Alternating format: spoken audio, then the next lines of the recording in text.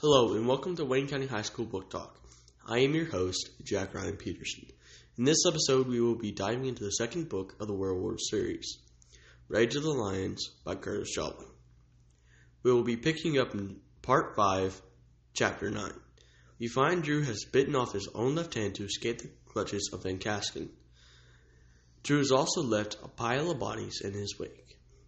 Enter Onyx, the Beast of Bast, is in High Stable meeting with Soren, captain of the Lion Guard, and the albino cat lord.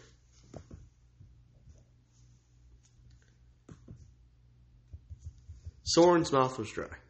He risked a quick look at the men behind them, their faces displaying a similar look of fear.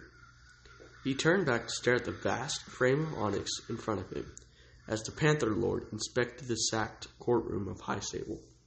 The white-haired cat lord wandered nearby, stepping gracefully between the corpses. 24 of Soren's fellow soldiers stood in the open doorway, afraid to enter.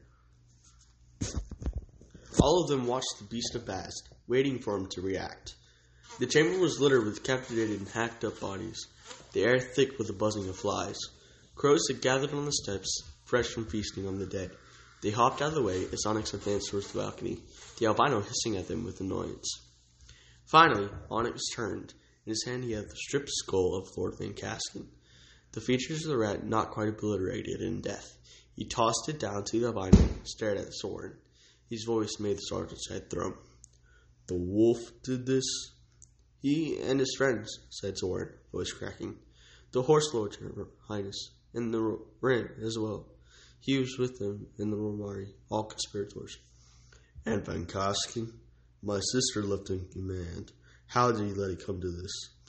"I've served him for many years alongside Prince Lucas.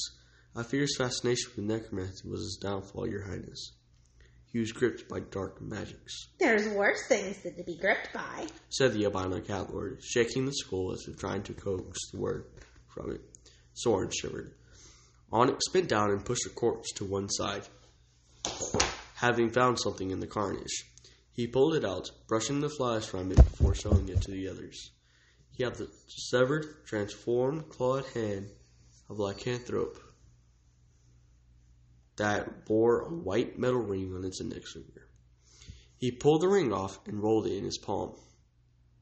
"The mark of Wergar," he said with a smile, repeating what the wolf said to his men.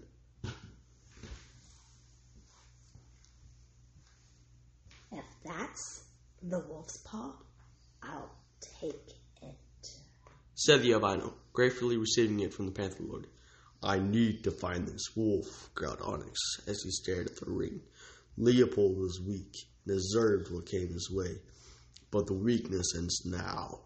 There can be no opposition to King Lucas, no alternative to a cat lord on the throne. Wergar was a monster, and the time of wolves is over. So long as this one lives, he mocks the lords of Bast." There was a noise from the soldiers in the doorway as they parted and one broke ranks. He wasn't a Bastine warrior. He wore the red cloak of the Lion Guard. He walked up to the beast and bowed low. Soren recognized him immediately. "Who is this?" asked Onyx. "The Outrider, my lord," said Soren, seeking the cat lord's pleasure. "He hasn't seen the young scouts since they parted ways in Highcliffe many moons ago." The Outrider looked older, stronger, tougher. "Prince Lucas sent him to you on behalf of his father." "Ah," said the Werepanther, smiling with the man. "I do remember. The messenger. You crept out of the city, past its guards, and braved the enemy lines, the wilderness, and the ocean to seek our aid from your king, didn't you? You had the heart of a panther human. What do you want?" "I can help you find the wolf. I can kill him for you." The albino laughed. Even Soren grinned nervously. What was this fool doing, making such a brave boast? Was he mad? He was still mulling this when the young soldier reached forward and snatched the wolf's dead blade from the sheath at Soren's hip. "Not so fast!" shouted the captain, his decorum lost. "That's mine!" "I don't think so," replied the Outrider, staring at him coldly. "Silence! How do you expect to find him?" "I know him, Your Highness," said the Outrider. removing his own sword from his sheath and throwing it at Soren's feet. He'll trust me. How do you know? Sneered Onyx, his eyes narrowing at the young human. My name is Trent Barron, said the outrider, slamming the wolf's-head blade home into his scabbard. He is my brother. Thank you for listening today, and have a great day.